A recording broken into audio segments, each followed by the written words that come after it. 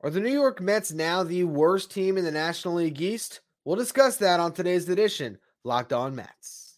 You are Locked On Mets, your daily New York Mets podcast. Part of the Locked On Podcast Network, your team every day.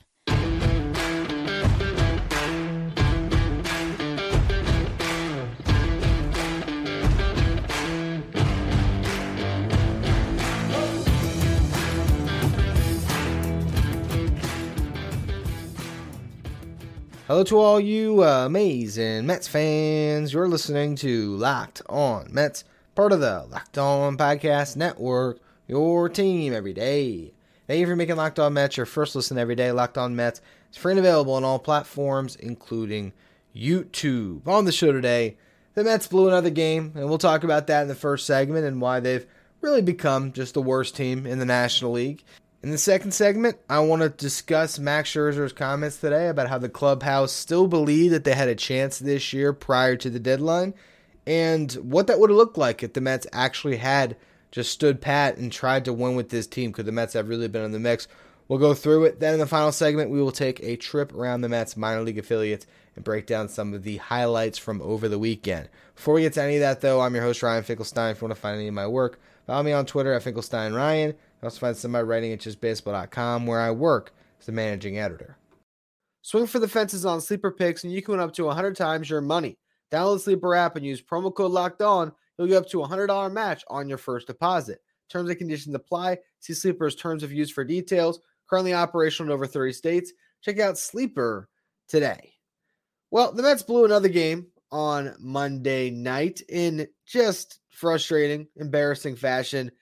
This team's awful, and it's rough to watch, and it's getting to the point where it almost feels like, why even bother anymore? You know, you had a chance to have a fun series against the Rangers, I feel like, because there is a little bit of spoiler you could play here. The Rangers have been on a little bit of a free fall, and you could have helped continue that, and in a way, you could have got... It's weird to say, I don't want to say revenge on Max Scherzer, but I guess I just did by saying it. You know, Max Scherzer, his exit was not quite as harmonious as the Justin Verlander exit. Goes to Houston, says, hey, I have nothing but good things to say about the Mets organization, and, you know, they sent him back to the team he's so comfortable with.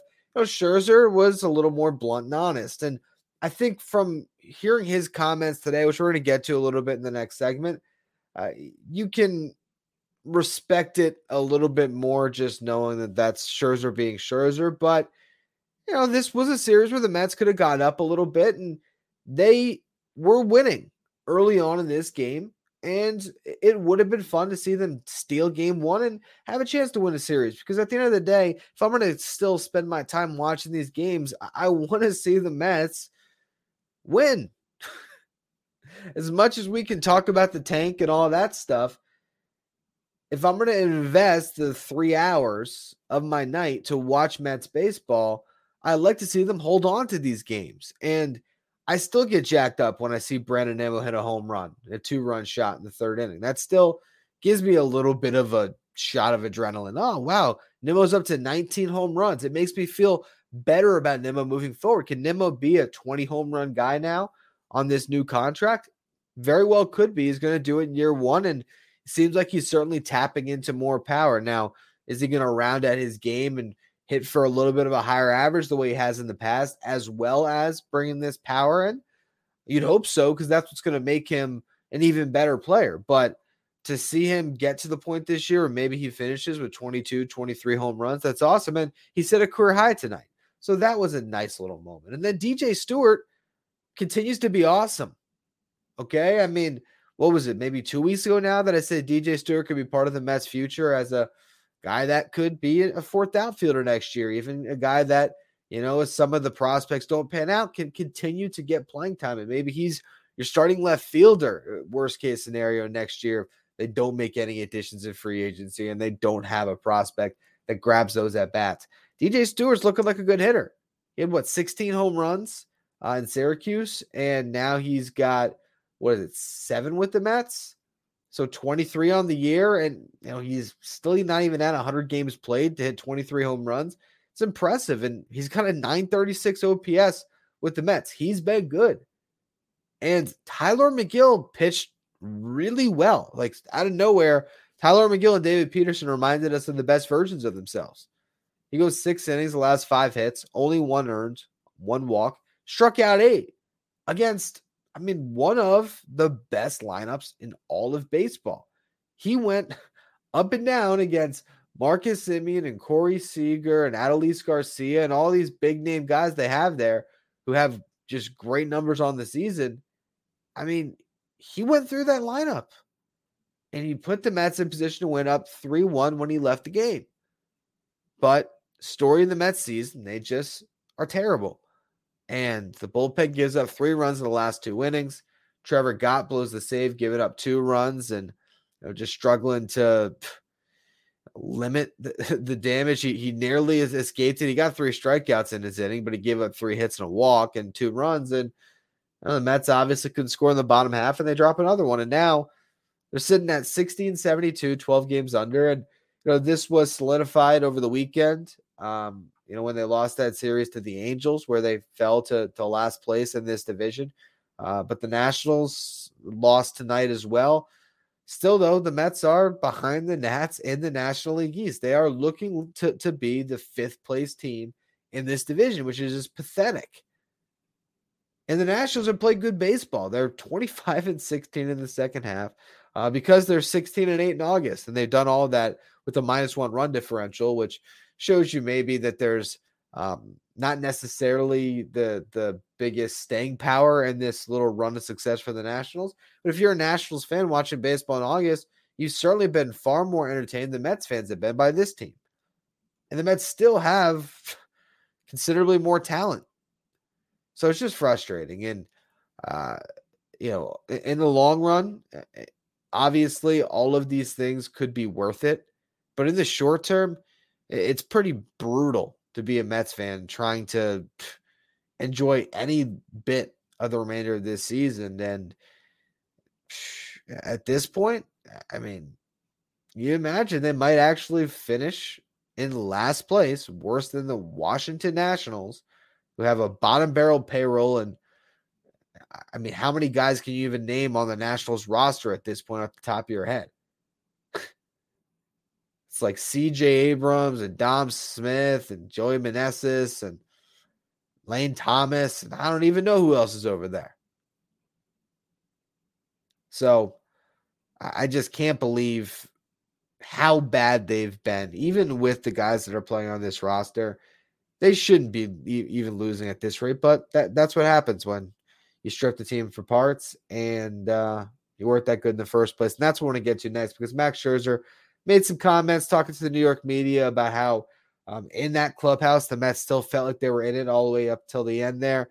And I want to just go through, if the Mets decided to believe in their team, what position would they be in right now? So we'll get to that in a minute. Before we do, though, today's episode is brought to you by Sleeper. Want the chance to win more money with less picks? Head to Sleeper, where you can win up to 100 times your money on just 2 or more fantasy baseball picks. Sleeper's now offering up to 100-time payout for up to 8-pick contests, where you can choose as many as 8 players that you like and pick more or less on your favorite baseball stats, like home runs, strikeouts, hits, and more. Get your picks right and you can win big. They also have built-in group chat functionality, where you can see and copy your group's picks with a tap of a button, and entries can be made in 30 seconds or less. It's that easy. There's also safe and fast withdrawals. Use promo code LOCKEDON. You'll get up to a $100 match on your first deposit. Terms and conditions apply. See Sleeper's terms of use for details. Currently operational in over 30 states. Check out Sleeper today.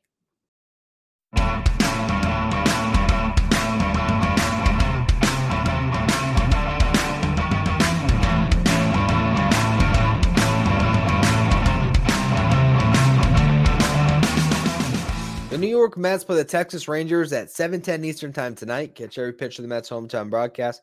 SiriusXM on the SXM app. Just search Mets. Now, Max Scherzer spoke with the New York media today and tried to clear some things up. He said that him and Justin Verlander are on better terms than they were at the start of the season, sort of absolving himself, or at least trying to, of having any part in that story about Justin Verlander being a diva and all that stuff. And he said that the Mets had a great clubhouse while he was there, and a clubhouse that believed that they could win, and not only wanted to win, but wanted to run it back and try to win in 2024, that this was a team that really felt like they still had a window and that they could get back in the race. He even said it's the billion-dollar question as to why the Mets can't win as a franchise, basically, which probably is when it comes to Steve Cohen here and what the money he's spent and how it seems like this franchise remains just a little tiny bit cursed.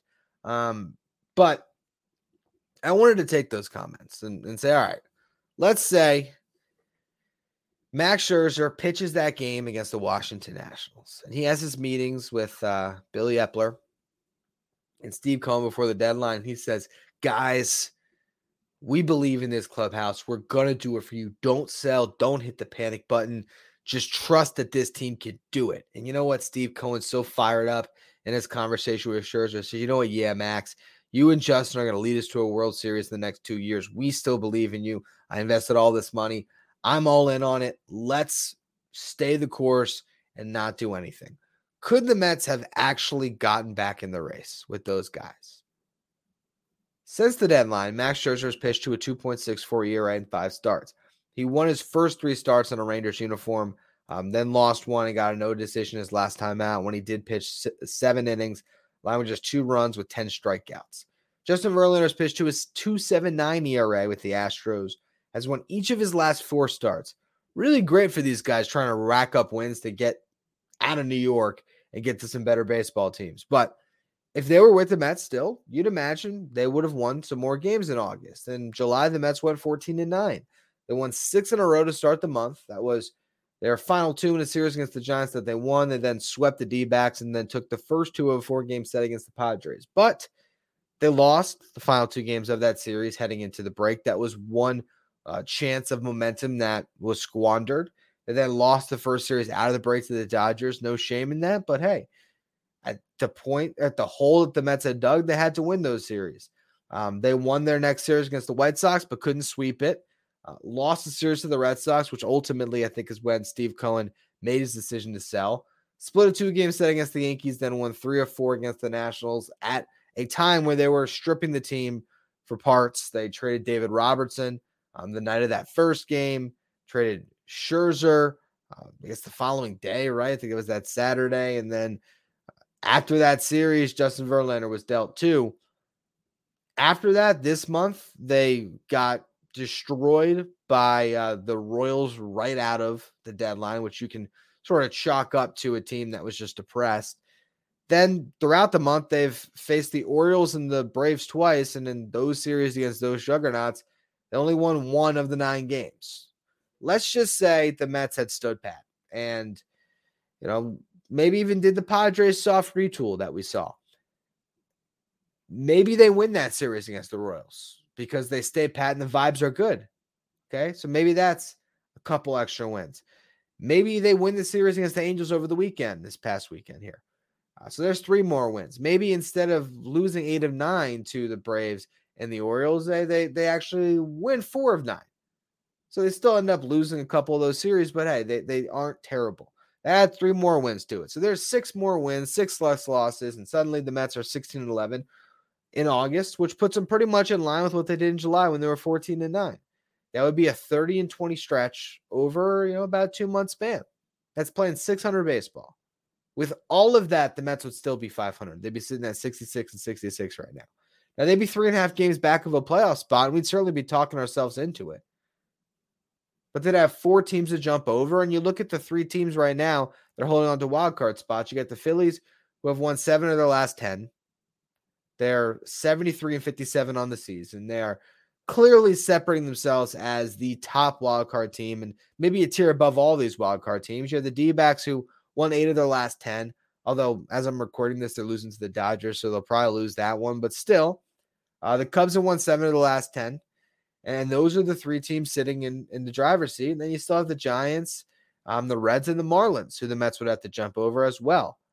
If they snuck into the playoffs, they'd maybe face the Brewers in a 3-game set in Milwaukee. You make it out of that, you got to face the Dodgers and the NLDS. If you end up somehow grabbing the second seed, they would have faced the Phillies and then have to face the Braves. The chance that the Mets would have made it through all of it and grabbed a playoff spot with those guys, I don't care how much that clubhouse believes, according to Scherzer, or believed, there's no way. So the Mets made the prudent decision. And if you look at where the Padres are right now, can you imagine if the Padres had just done what the Mets did? The Padres had traded Blake Snell before he hits free agency and traded Josh Hader, and traded Seth Lugo and Michael Wacha if they wanted to. They could have traded Juan Soto or Hae-Sung Kim if they wanted to. Two guys that would have got them immense value. There's a lot that the Padres could have done. And they'd be sitting with a team that still has pieces under contract with a much, much better farm system. And that's where the Mets are. So as much as all this is frustrating, at least you come out of this year with Luis Angel Acuna, Drew Gilbert, Ryan Clifford, and Marco Vargas, 4 prospects I had in my top 10 that all came from this deadline. Ronald Hernandez has been awesome since coming to the Mets. He's the other prospect they got in the David Robertson trade. He's probably a top 20 prospect. Jeremiah Jackson has been good. They got him in the Dominic Leone trade. He might be a top 20 prospect now. Justin Jarvis is a top 20 prospect, a starter that gives them some depth in the upper levels of their farm system. And if they're lucky and everything breaks right for them when it comes to this tank down the stretch, they might land a top 6 picks out of it all as well. I think we're all just anxious for the Mets to turn the page to 2024 because this season is just so disgusting at this point. But at least this season isn't for nothing. And you look at the Padres, look at the Angels, some of these teams that should have sold and didn't. Well, the Mets could be sitting in a way worse position than they are. Even though in the standings, it looks really bad. And watching this team play baseball is a very rough experience. The franchise made the right decision. And hopefully if they continue to make the right decisions, they can shed some of the stink that has been associated with the New York Mets. And maybe one day be a winning franchise. I guess that's what we're all hoping for. A lot of those hopes hinge with what's going on in the minor leagues. I'm going to give you our latest trip around the affiliates next. First, though, another word from our sponsors.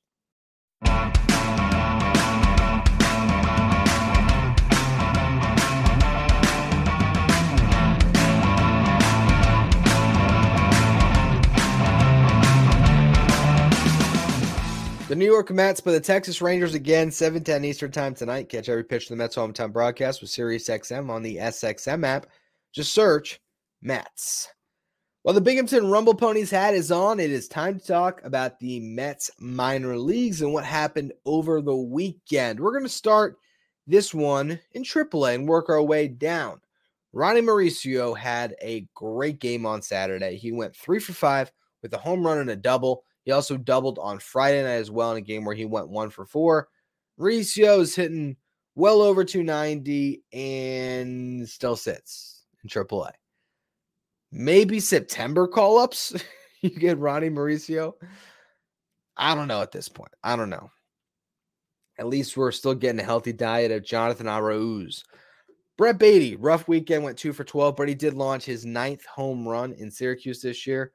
5th home run of the month. And then the biggest story of the weekend in Syracuse was Mike Vasil. He pitched another gem. He went 6 innings, allowed 1 run on 4 hits and 2 walks, struck out 4. He lowered his ERA in AAA to 4.63, which is respectable considering he was sitting with an ERA over 5 for some time in AAA. And over his last 4 starts, he's pitching to a 1.75 ERA. On tomorrow's show, I will spend a little more time on Mike Vasil and why the Mets may not call him up this year, even though they probably should. But hey, we'll spend more time on that on the next show or at some point later this week. AA, Drew Gilbert continues to be a sensation on Friday night. He went 2 for 3 with 2 walks in his 5 plate appearances, and he hit his 4th home run with the Rumble Ponies. and his 16th home run of this season. Since coming over to the Mets organization at the deadline in the Justin Verlander trade, Drew Gilbert's hitting 338, 395 on base, 568 slug. That is in 20 games. Luis Angel Acuna has an OPS below 600 still, I believe. He struggled since coming over. I don't know if that necessarily, on the short sample size of 20 some odd games, makes us forget about all Acuna has done in his last couple years in the minor leagues and the fact that probably swiped 60 this year. But I would not be surprised if there's some top 10 lists that have Drew Gilbert number one over Acuna if he finishes off this year strong, and we'll just have to see. When I made my recent top 10, I had Acuna above Gilbert because the sample size is just much greater of him being an above average player, particularly at this AA level. But Gilbert looks awesome. And so who knows, maybe by the time I'm reevaluating this going into the 2024 season, maybe Gilbert is a top prospect in the Mets system, or maybe it's Jet Williams. Because, man, the way Jet Williams looks in high A, he's starting to seriously make a case for himself. And at some point over the next 2 years, I wholeheartedly believe that Jet Williams will be the top prospect in this system. I think it's likely when both Acuna and Gilbert graduate. But even if one graduates and the other one's down, I don't know. I mean, Jet Williams, who I had number 3 in my top 10, he just continues to rake. And it could just be one hot streak from a really uber talented player. But he went 2 for 4 on Friday night, his 5th home run with the Cyclones. He did go 0 for 6 on Saturday and Sunday combined, but he walked 3 times. So the on-base percentage, 333, it's not bad. Now he's played 24 games in high A. He's hitting 326, 468 on base, 593 slug, 5 home runs, 8 doubles, 14 RBIs, 16 runs scored, 9 stolen bases in 10 attempts. He's drawn 22 walks and has only struck out 21 times. If Jet Williams finishes the season off like this, and it's not going to be hard for him to do that. There's only 12 games left in high A, and I really don't think the Mets would call him up to AA at the end of this year because I don't know if they want to set that precedent going into next season. They might still want to start him off in his age 20 season in high A and make him earn that promotion to AA at the beginning of the year, which who knows? I mean, if he can hit the ground running the way he has this year in high A, it wouldn't be long. I don't know if they're ready to just say, all right, go to AA now. So he's got 12 games left. If he plays like this for the last 12 games, and this is the lasting impression that scouts have going into next season, I got to imagine Jet Williams is going to be a consensus top 100 prospect around the game. Maybe even more so than some of their other prospects. Like, how are evaluators going to view Jet Williams compared to Drew Gilbert? I really don't know. He's been special. And I would be interested to see if the Mets put Jet Williams in the Arizona Fall League, because that would be a great way to put him up against really good competition and just see, maybe you put him in the Arizona Fall League, he tears the cover out of the ball, and you say, you know what? We're going to put Jet Williams in AA next year to start the season. And then who knows how fast the kid can find his way up to the big leagues. I still think it's a stretch to imagine 2024, but I'm looking more and more towards 2025. I know I've said that before, but this dude is so talented. And, the fact is, he's playing shortstop and center field. I don't even know what position he plays. I think that's a fun exercise that we'll continue to go through over the next, calendar year here, trying to find positions for all these guys, trying to find a place for Jet Williams and Acuna and Gilbert. But what you will see pretty soon here is the Mets are going to get a lot more athletic. They're going to get a lot more speed on the base pass and on the diamond defensively. And that's only going to help them fit into the new modern game with the way it's being played, particularly with these new rules and how we're seeing some of these faster athletic teams really find a way to put together potent offenses and solid defenses that help their pitching staffs and just become winners. So I think it's a lot more fun right now to be monitoring the minor league system and seeing the guys like Gilbert and Williams, and even when you had Jeremiah Jackson last week, homer in 3 consecutive games, All those things are fun to monitor, where you can look towards the future and feel good about the Mets for once, because as we opened the show with, there's not a lot to feel good about at the big league level. Anyway, that's going to be all for today's edition of Locked On Mets. For all you everydayers, unless there's some big news, I think we will spend some time on Mike Vasil on tomorrow's show and why the Mets might be holding him back this year. So make sure you tune into that. Subscribe, rate, review, wherever you get your podcast. Follow me on Twitter at Finkelstein Ryan. Follow the show, Locked On Mets.